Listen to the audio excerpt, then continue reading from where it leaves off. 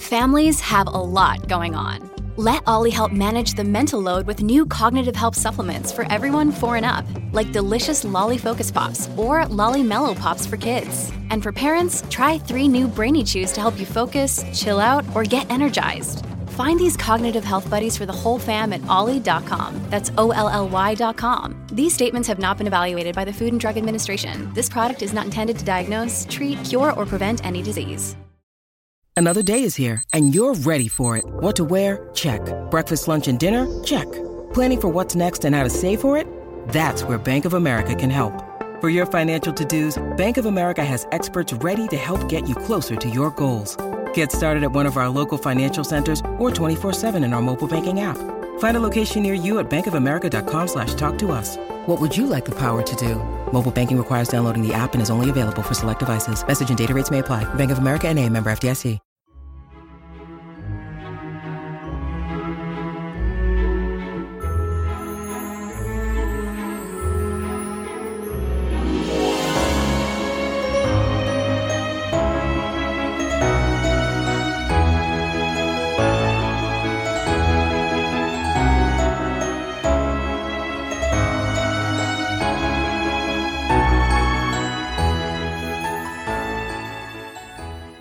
Welcome back, everyone, to 1001 Classic Short Stories and Tales. This is your host, John Hagedorn.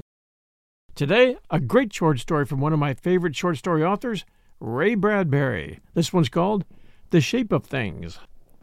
He did not want to be the father of a small blue pyramid. Peter Horn hadn't planned it that way at all. Neither he nor his wife imagined that such a thing could happen to them. They had talked quietly for days about the birth of their coming child.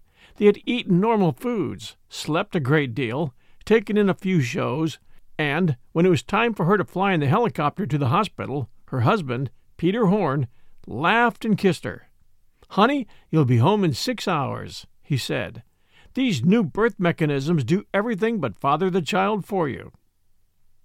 She remembered the old-time song, "No, no, they can't take that away from me," and sang it, and they laughed as the helicopter lifted them over the green way from country to city. The doctor, a quiet gentleman named Walcott, was very confident. Polly Ann, the wife, was made ready for the task ahead, and the father was put, as usual, out in the waiting room where he could suck on cigarettes or take highballs from a convenient mixer. He was feeling pretty good. This was the first baby, but there was not a thing to worry about. Polly Ann was in good hands. Dr. Walcott came into the waiting room an hour later. He looked like a man who has seen death. Peter Horn, on his third highball, did not move. His hand tightened on the glass, and he whispered, "She's dead?" "No," said Walcott quietly. No, she's fine. It's the baby." "The baby's dead, then?" "The baby's alive, too, but you better drink the rest of that drink and come along after me. Something's happened." Yes, indeed, something had happened. The something that had happened had brought the entire hospital out into the corridors. People were going and coming from one room to another. As Peter Horn was led through a hallway where attendants in white uniforms were standing around peering into each other's faces and whispering, he became quite sick. The entire thing had the air of a carnival, as if at any moment someone might step up upon a platform and cry, "Hey, looky, the child of Peter Horn! Incredible!" They entered a small, clean room. There was a crowd in the room, looking down at a low table. There was something on the table. A small blue pyramid. "Why have you brought me here?" said Horn, turning to the doctor. The small blue pyramid moved. It began to cry. Peter Horn pushed forward and looked down wildly. He was very white, and he was breathing rapidly. "You don't mean that's it?" The doctor named Walcott nodded. The blue pyramid had 6 blue snake-like appendages and 3 eyes that blinked from the tips of projecting structures. Horn didn't move. "It weighs 7 pounds, 8 ounces, someone said. Horn thought to himself, "They're kidding me. This is some joke. Charlie Ruskell is behind all this. He'll pop out of a door any moment and cry, 'April Fool!' and everybody will laugh. That's not my child. Oh, horrible. They're kidding me. Horn stood there, and the sweat rolled down his face. Dr. Walcott said, quietly, "We didn't dare show your wife. The shock. She mustn't be told about it now." "Get me away from here!" Horn turned, and his hands were opening and closing without purpose. His eyes were flickering. Walcott held his elbow, talking calmly. "This is your child. Understand that, Mr. Horn." No, it's not. His mind wouldn't touch the thing. It's a nightmare. Destroy the thing. You can't kill a human being. Human? Horn blinked tears. That's not human. That's a crime against God. The doctor went on quickly. We've examined this child, and we've decided that it is not a mutant, a result of gene destruction or rearrangement. It's not a freak, nor is it sick. Please listen to everything I say to you. Horn stared at the wall, his eyes wide and sick. He swayed. The doctor talked distantly, with assurance. The child was somehow affected by the birth pressure. There was a dimensional disstructure caused by the simultaneous short-circuitings and malfunctionings of the new birth mechs and the hypnosis machines. Well, anyway, the doctor ended lamely, your baby was born into another dimension. Horn did not even nod. He stood there, waiting. Dr. Walcott made it emphatic. Your child is alive, well, and happy. It is lying there, on the table, but because it was born into another dimension, it has a shape alien to us. Our eyes, adjusted to a three-dimensional concept, cannot recognize it as a baby, but it is. Underneath that camouflage, the strange pyramidal shape and appendages, it is your child. Horn closed his mouth and shut his eyes and wanted to think. Can I have a drink? He asked. Certainly, said Walcott. Here. A drink was thrust into Horn's hands. Now, let me just sit down. Sit down somewhere a moment. Horn sank wearily into a chair. It was coming clear. Everything shifted slowly into place. It was his child, no matter what. He shuddered. No matter how horrible it looked, it was his first child. At last he looked up and tried to see the doctor. What'll we tell Polly? His voice was hardly a whisper. It was tired. We'll work that out this morning, as soon as you feel up to it. What happens after that? Is there any way to change it back? We'll try. That is, if you give us permission to try. After all, it's your child. You can do anything with him you want to do. Him? Him? Horn laughed ironically, shutting his eyes. How do you know it's a him? He sank down into darkness. His ears roared. Walcott was visibly upset. Why, we don't know, for sure. Horn drank back more of his drink. What if you can't change him back?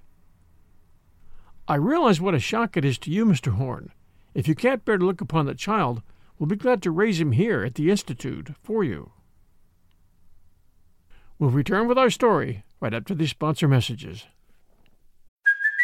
Hey, it's Kaylee Cuoco for Priceline. Ready to go to your happy place for a happy price? Well, why didn't you say so? Just download the Priceline app right now and save up to 60% on hotels. So whether it's Cousin Kevin's Kazoo Concert in Kansas City, go Kevin, or Becky's Bachelorette Bash in Bermuda, you never have to miss a trip ever again. So download the Priceline app today. Your savings are waiting. Go to your happy place for a happy price. Go to your happy price, Priceline. Look, Bumble knows you're exhausted by dating. All the, must not take yourself too seriously, and 6'1" since that matters, and what do I even say other than, hey? Well, that's why they're introducing an all-new Bumble, with exciting features to make compatibility easier, starting the chat better, and dating safer. They've changed, so you don't have to. Download the new Bumble now. And now, back to our story. Horn thought it over. Thanks, but he's still my kid. He still belongs to me and Polly. I'll raise him. I'll give him a home. Raise him like I'd raise any kid. I'll give him a normal home life. Try to learn to love him. Treat him right. His lips were numb. He couldn't think. You realize what a job you're taking on, Mr. Horn. This child can't be allowed to have normal playmates. Why, they'd pester it to death in no time. You know how children are. If you decide to raise the child at home, his life will be strictly regimented. He must never be seen by anyone. Is that clear? Yeah. It's clear, Doc. Is he okay mentally? Yes, we've tested his reactions. He's a fine, healthy child as far as nervous response and such things go. I just wanted to be sure. Now, the only problem is Polly. Wolcott frowned. I confess, that one has me stumped. You know it is pretty hard on a woman to hear that her child has been born dead. But this, telling a woman that she's given birth to something not recognizable as human, it's not as clean as death. There's too much chance for shock. And yet I must tell her the truth. A doctor gets nowhere by lying to his patient. Horn put his glass down. I don't want to lose Polly, too. I'd be prepared now, if you destroyed the child, to take it, but I don't want Polly killed by the shock of this whole thing. I think we may be able to change the child back, said the doctor. That's the point which makes me hesitate. If I thought the case was hopeless, I'd make out a certificate of euthanasia immediately. But it's at least worth a chance. Horn was very tired. He was shivering quietly, deeply. All right, doctor. It needs food, milk, and love until you can fix it up. It had a raw deal so far. No reason for it to go on getting a raw deal. When will we tell Polly? Tomorrow afternoon, when she wakes up. Horn got up and walked to the table, which was warmed by a soft illumination from overhead. The blue pyramid sat upon the table as Horn held out his hand. "Hello, baby," said Horn. The blue pyramid looked up at Horn with 3 bright blue eyes. It shifted a tiny blue tendril, touching Horn's fingers with it. Horn shivered. "Hello, baby." The doctor produced a special feeding bottle.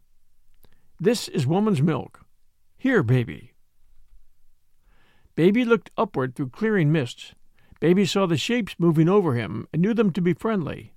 Baby was newborn, but already alert, strangely alert. Baby was aware. There were moving objects above and around Baby. 6 cubes of gray-white color, bending down. 6 cubes with hexagonal appendages and 3 eyes to each cube. Then there were 2 other cubes coming from a distance over a crystalline plateau. One of the cubes was white. It had 3 eyes, too. There was something about this white cube that Baby liked. There was an attraction, some relation. There was an odor to the white cube that reminded Baby of itself. Shrill sounds came from the 6 bending down gray-white cubes, sounds of curiosity and wonder. It was like a kind of piccolo music, all playing at once. Now the 2 newly arrived cubes, the white cube and the gray cube, were whistling. After a while, the white cube extended one of its hexagonal appendages to touch Baby. Baby responded by putting out one of its tendrils from its pyramidal body. Baby liked the white cube. Baby liked. Baby was hungry. Baby liked. Maybe the white cube would give it food. The gray cube produced a pink globe for Baby. Baby was now to be fed. Good. Good. Baby accepted food eagerly. Food was good. All the gray-white cubes drifted away, leaving only the nice white cube standing over Baby, looking down and whistling, over and over. Over and over. They told Polly the next day. Not everything, just enough, just a hint. They told her the Baby was not well in a certain way. They talked slowly and in ever-tightening circles, in upon Polly.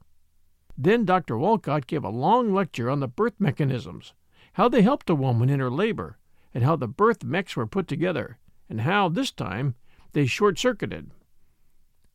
There was another man of scientific means present, and he gave her a dry little talk on dimensions, holding up his fingers. So, 1, 2, 3, and 4. Still another man talked of energy and matter. Another spoke of underprivileged children. Polly finally sat up in bed and said, "What's all this talk for? What's wrong with my baby that you should be talking so long?" Walcott told her. "Of course, you can wait a week and see it," he said, "or you can sign over guardianship of the child to the Institute." "There's only one thing I want to know," said Polly. Dr. Walcott raised his brows. "Did I make the child that way?" asked Polly. "You most certainly did not." "The child isn't a monster, genetically?" asked Polly. "The child was thrust into another continuum. Otherwise, it's perfectly normal." Polly's tight, lined mouth relaxed. She said simply, "Then bring me my baby. I want to see him. Please. Now." They brought the child. The Horns left the hospital the next day. Polly walked out on her own 2 good legs, with Peter Horn following her, looking at her in quiet amazement. They did not have the baby with them. That would come later. Horn helped his wife into their helicopter and sat beside her. He lifted the ship, whirring, into the warm air. "You're a wonder," he said. "Am I?" she said, lighting a cigarette. "You are. You didn't cry. You didn't do anything." "He's not so bad, you know," she said. "Once you get to know him, I can even hold him in my arms. He's warm, and he cries, and he even needs his triangular diapers." Here she laughed. He noticed a nervous tremor in the laugh, however. "No, I didn't cry, Pete, because that's my baby. Or he will be. He isn't dead. I thank God for that. I don't know how to explain. Still unborn. I like to think he hasn't been born yet. We're waiting for him to show up. I have confidence in Dr. Walcott. Haven't you?" "You're right. You're right." He reached over and held her hand. "You know something? You're a peach." "I can hold on," she said, sitting there looking ahead as the green country swung under them. "I can wait. As long as I know something good will happen. I won't let it hurt or shock me. The mind is a great thing. If it has some hope, then it's cushioned all around. I'll wait 6 months," she said, and she looked over the edge of the helicopter. "And then maybe I'll kill myself." She looked at him as if he'd just come in. "Pete, I'm sorry, but this sort of thing doesn't happen. Once it's over and the baby is finally born, I'll forget it so quick it'll never have occurred. But if the doctor can't help us, then a mind can't take it. A mind can only tell the body to climb out on a roof and jump." "Things will be all right," he said, holding to the guide wheel. "They'll have to be." She said nothing, but let the cigarette smoke blow out of her mouth in the pounding concussion of the helicopter fan. 3 weeks passed. Every day they flew into the Institute to visit Pi, for that was the quiet, calm name that Polly Horn gave to the blue pyramid that lay on the warm sleeping table and blinked up at them. Dr. Walcott was careful to point out that the habits of the child were as normal as any others. So many hours sleep, so many awake, so much attentiveness, so much boredom, so much food, so much elimination. Polly Horn listened, and her face softened, and her eyes warmed. At the end of the 3rd week, Dr. Walcott said, "Do you feel up to taking him home now? You live in the country, don't you? All right, you have an enclosed patio. He can be out there in the sunlight, on occasion. He needs a mother's love. That's trite, but nevertheless true. He should be suckled. We have an arrangement where he's been fed by a new feed mech, cooing voice, warmth, hands and all." Dr. Walcott's voice was dry. "But still, I feel you are familiar enough with him now to know he's a pretty healthy child. Are you game, Mrs. Horn?" "Yes, I'm game," she said. "Good. Bring him in every third day for a checkup. Here's his formula. We're working on several ideas now, Mrs. Horn. We should have some results for you by the end of the year. I don't want to say anything definite, but I have reason to believe we'll pull that boy right out of the fourth dimension, like a rabbit out of a hat." The doctor was mildly surprised and pleased when Polly Horn kissed him, then and there. Pete Horn took the copter home over the smooth rolling greens of Griffith. From time to time he looked at the pyramid lying in Polly's arms. She was making cooing noises at it. It was replying in approximately the same way. "I wonder," said Polly. "What?" "How do we look to it?" asked his wife.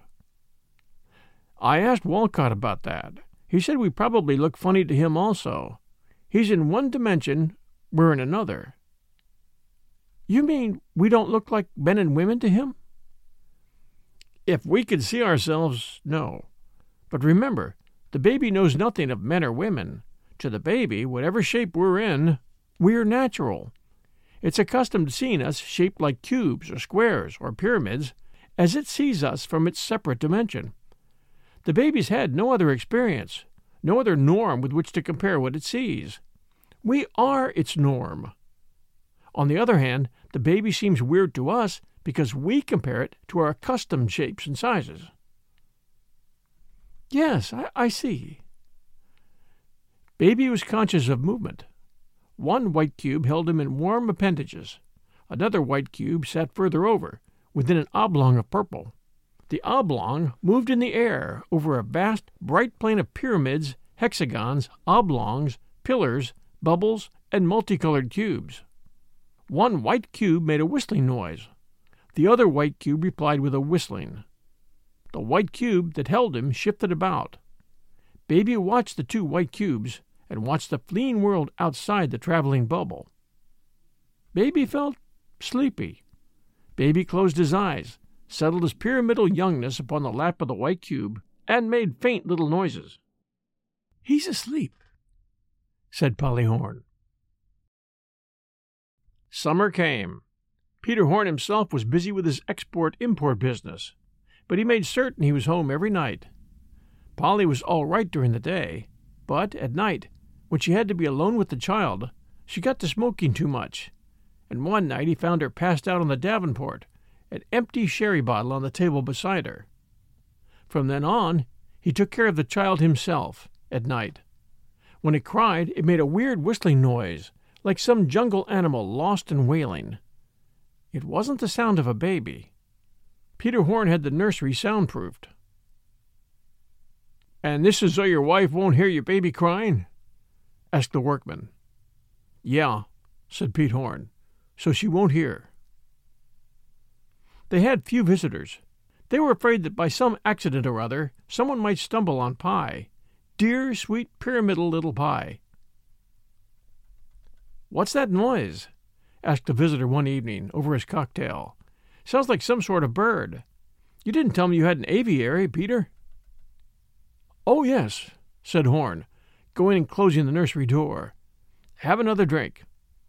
"Let's all have drinks, everybody." It was like having a dog or a cat in the house. At least that's how Polly looked upon it. Peter Horn watched her and observed exactly how she talked and petted the small Pie. It was Pie this and Pie that, but somehow with some reserve, and sometimes she would look around the room and touch herself, and her hands would clench, and she would look lost and afraid, as if she were waiting for someone to arrive. In September, Polly reported to Pete, "He can say Daddy. Yes, he can. Come on, Pie. Say Daddy." She held the blue warm pyramid up. "Wheelie," whispered the little warm blue pyramid. "Daddy," repeated Polly. "Wheelie," whistled the pyramid. "For heaven's sake, cut that out," shouted Peter Horn. He took the child from her and put it in the nursery, where it whistled over and over that name, that name, that name. Whistled, whistled. Horn came out and got himself a stiff drink. Polly was laughing quietly, bitterly. "Isn't that terrific?" she said. "Even his voice is in the fourth dimension. I teach him to say Daddy, and it comes out Wheelie. He says Daddy, but it sounds Wheelie to us." She looked at her husband. "Won't it be nice when he learns to talk later? We'll give him Hamlet's soliloquy to memorize, and he'll say it, but it'll come out Wheelie wroth you'll we whistle wheat." She mashed out her cigarette. "The offspring of James Joyce. Aren't we lucky?" She got up. "Give me a drink." "You've had enough," he said. "Thanks. I'll help myself," she said. And she did. October and then November. Pie was learning to talk now. He whistled and squealed and made a bell-like tone when he was hungry. Dr. Wolcott visited. "When his color is a constant bright blue," said the doctor, "that means he's healthy. When the color fades, dull, the child's feeling poorly. Remember that." "Oh, yes, I will, said Polly.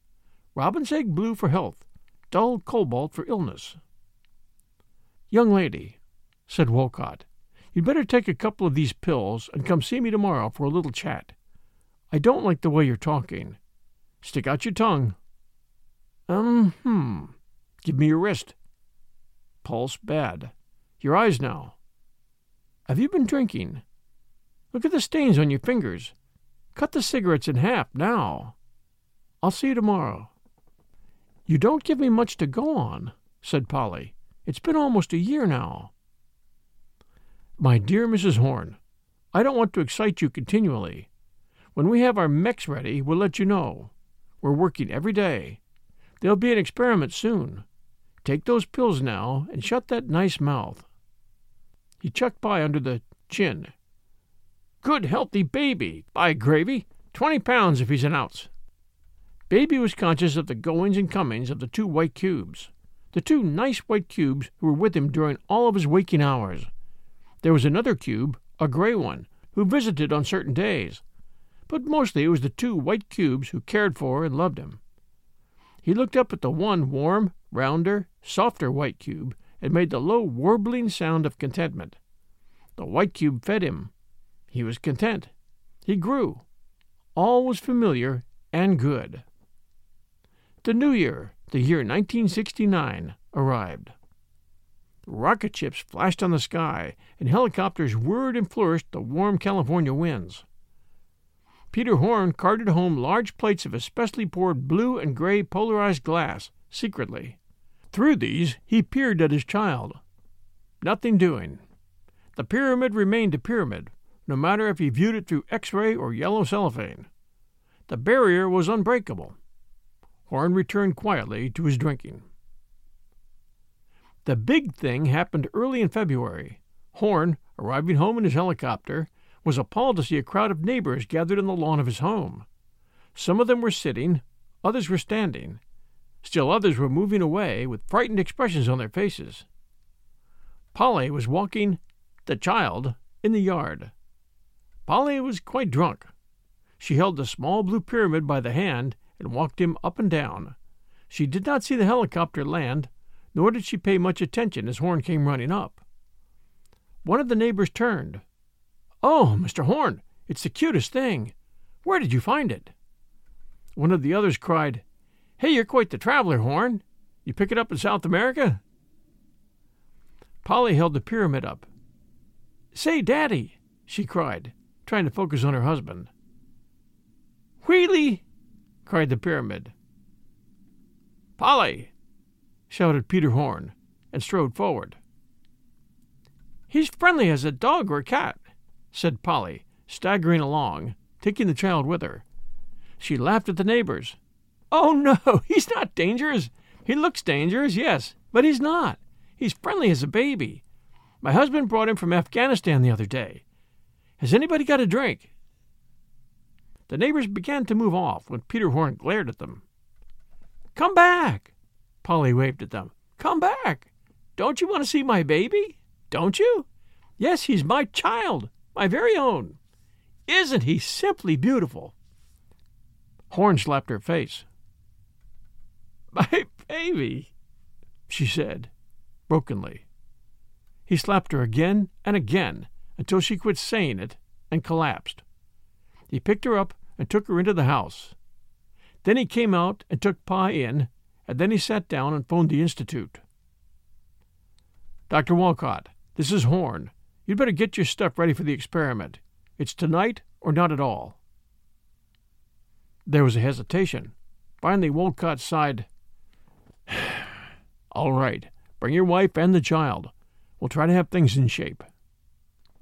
They hung up. Horn sat there, studying the pyramid. The neighbors thought he was the cutest pet, said his wife, lying on the couch, her eyes shut, her lips trembling. The Institute hall smelled clean, neat, sterile. Dr. Walcott walked along it, followed by Peter Horn and his wife Polly, who was holding Pie in her arms. They turned in at a doorway and stood in a large room. In the center of the room were 2 tables with large black hoods suspended over them. Behind the tables were a number of machines with dials and levers on them. There was the faintest perceptible hum in the room. Peter Horn looked at Polly for a moment. Walcott gave her a glass of liquid. Drink this. She drank it. Now, sit down. They both sat. The doctor put his hands together and looked at them for a moment.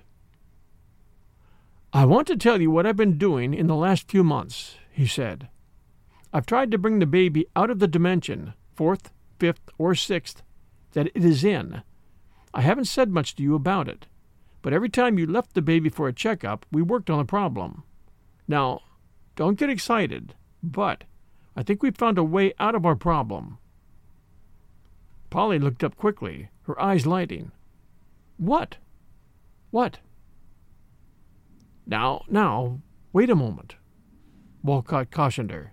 I have a solution, but it has nothing to do with bringing the baby out of the dimension in which it exists. Polly sank back. Horn simply watched the doctor carefully for anything he might say. Walcott leaned forward. I can't bring Pie out, but I can put you people in. That's it. He spread his hands. Horn looked at the machine in the corner. You mean you can send us into Pie's dimension? If you want to go badly enough, yes. I don't know, said Horn. There'll have to be more explained. We have to know what we're getting into. Polly said nothing. She held Pie quietly and looked at him. Dr. Walcott explained. We know what series of accidents, mechanical and electrical, forced Pie into his present state. We can reproduce those accidents and stresses, but bringing him back is something else. It might take 1,000,000 trials and failures before we got the combination. The combination that jammed him into another space was an accident, but luckily we saw, observed, and recorded it. There are no records for bringing one back. We'll have to work in the dark. Therefore, it will be easier to put you in the 4th dimension than to bring Pie into ours.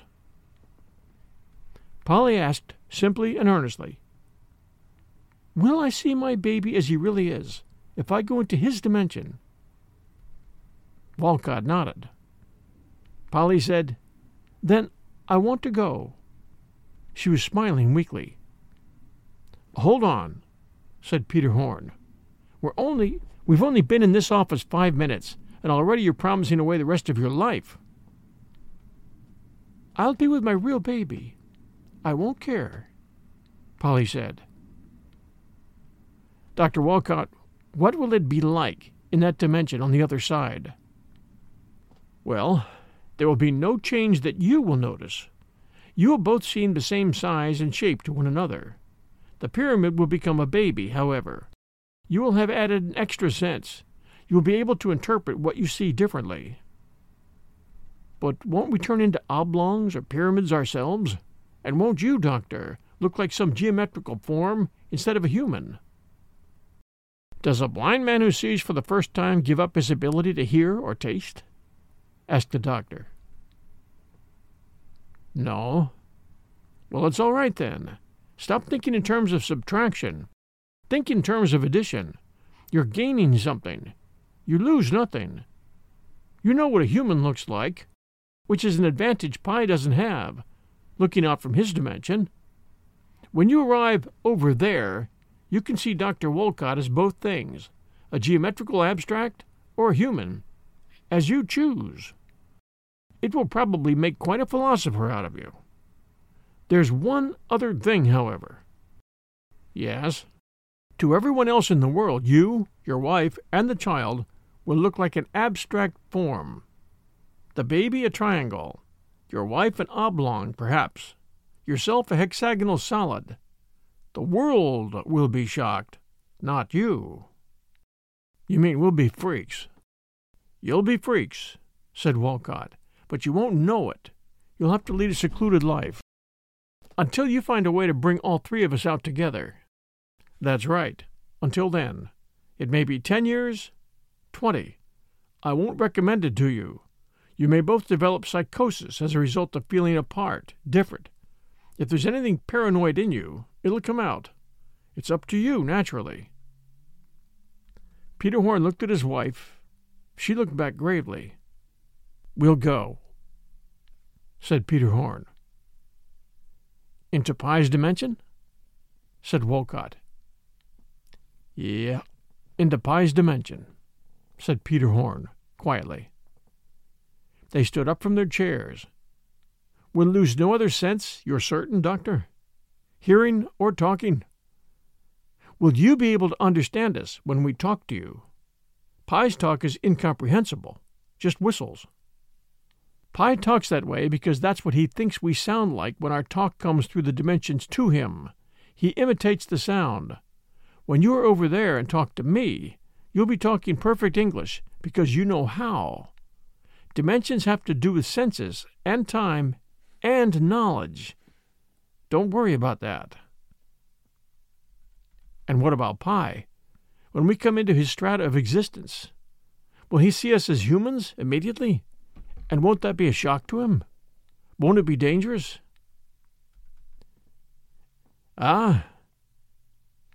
He's awfully young. Things haven't got too set for him.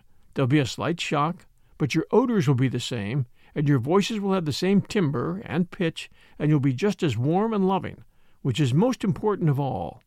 You'll get on with him well. Horn scratched his head slowly. This seems such a long way around to where we want to go. He sighed. I wish we could have another kid and forget all about this one.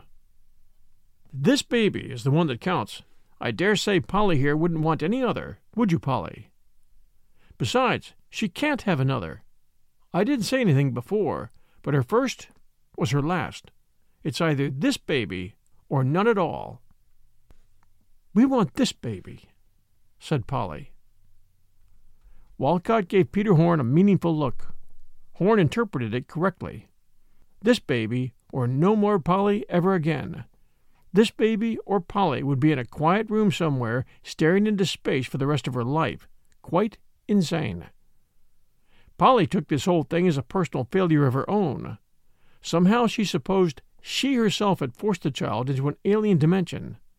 She lived only to make right that wrong, to lose the sense of failure, fear, and guilt. It had to be Pi. It just simply had to be Pi. You couldn't reason Polly out of it. There was the evidence, the pyramid, to prove her guilt. It had to be Pi. They walked toward the machine together. I guess I can take it if she can, said Horn, taking her hand. I've worked hard for a good many years now. It might be fun retiring and being an abstract for a change. I envy you the journey, to be honest with you, said Wolcott, making adjustments on the large, dark machine. I don't mind telling you that as a result of your being over there, you may very well write a volume of philosophy that will set Dewey, Bergson, Hegel, or any of the others on their ears. I might come over to visit you one day. You'd be welcome. What do we need for the trip? Nothing. Just lie on those tables and be still. A humming filled the room, a sound of power and energy and warmth. They lay on the tables, holding hands, Polly and Peter Horn. A double black hood came down over them. They were both in darkness. From somewhere far off in the hospital, a voice clock sang, "Tick-tock, 7 o'clock. Tick-tock, 7 o'clock," fading away in a little soft gong. The low humming grew louder. The machine glittered with hidden, shifting, compressed power. "Will we be killed? Is there any chance of that?" cried Peter Horn. "No, none." The power screamed. The very atoms of the room divided against each other into alien and enemy camps. The two sides fought for supremacy. Horn opened his mouth to shout as he felt his insides becoming pyramidal, oblong with the terrific electrical wrestlings in the air. He felt a pulling, sucking, demanding power clawing at his body. Walcott was on the right track, by heavens. The power yearned and nuzzled and pressed through the room. The dimensions of the black hood over his body were stretched, pulled into wild planes of incomprehension. Sweat, pouring down Horn's face, seemed more than sweat. It seemed a dimensional essence.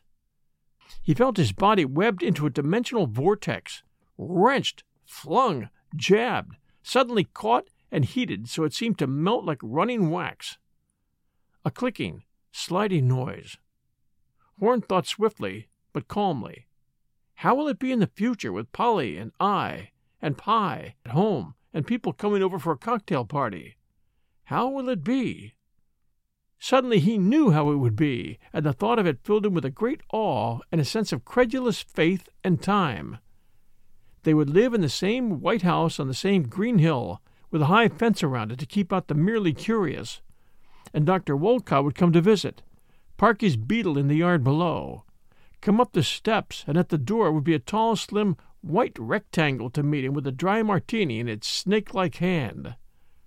And in an easy-chair across the room would sit a salt-white oblong seated with a copy of Nietzsche open, reading, smoking a pipe. And on the floor would be Pie, running about. And there would be talk, and more friends would come in, and the white oblong and the white rectangle would laugh and joke and offer little finger sandwiches and more drinks, and it would be a good evening of talk and laughter. That's how it would be. Click. The humming noise stopped. The hood lifted from Horn. It was all over. They were in another dimension. He heard Polly cry out.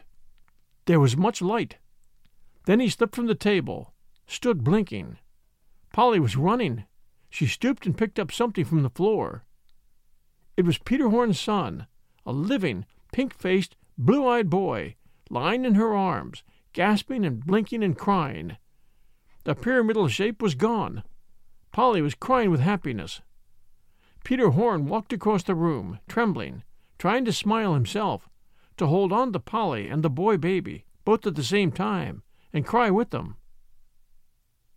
"Well," said Walcott, standing back. He did not move for a long while. He only watched the white oblong and the white slim rectangle holding the blue pyramid on the opposite side of the room. An assistant came in the door. "Shh," said Walcott, hand to his lips. "They'll want to be alone a while. Come along." He took the assistant by the arm and tiptoed across the room. The white rectangle and the white oblong didn't even look up when the door closed. Thanks for joining us for The Shape of Things by Ray Bradbury. This story was first seen in Thrilling Wonder Stories in February of 1948. Extensive research did not uncover any evidence that the U.S. copyright on this publication was renewed. So The Shape of Things by Ray Bradbury is in the public domain. I hope you enjoyed our story, and if you did, please do send us a kind review for 1001 Classic Short Stories and Tales.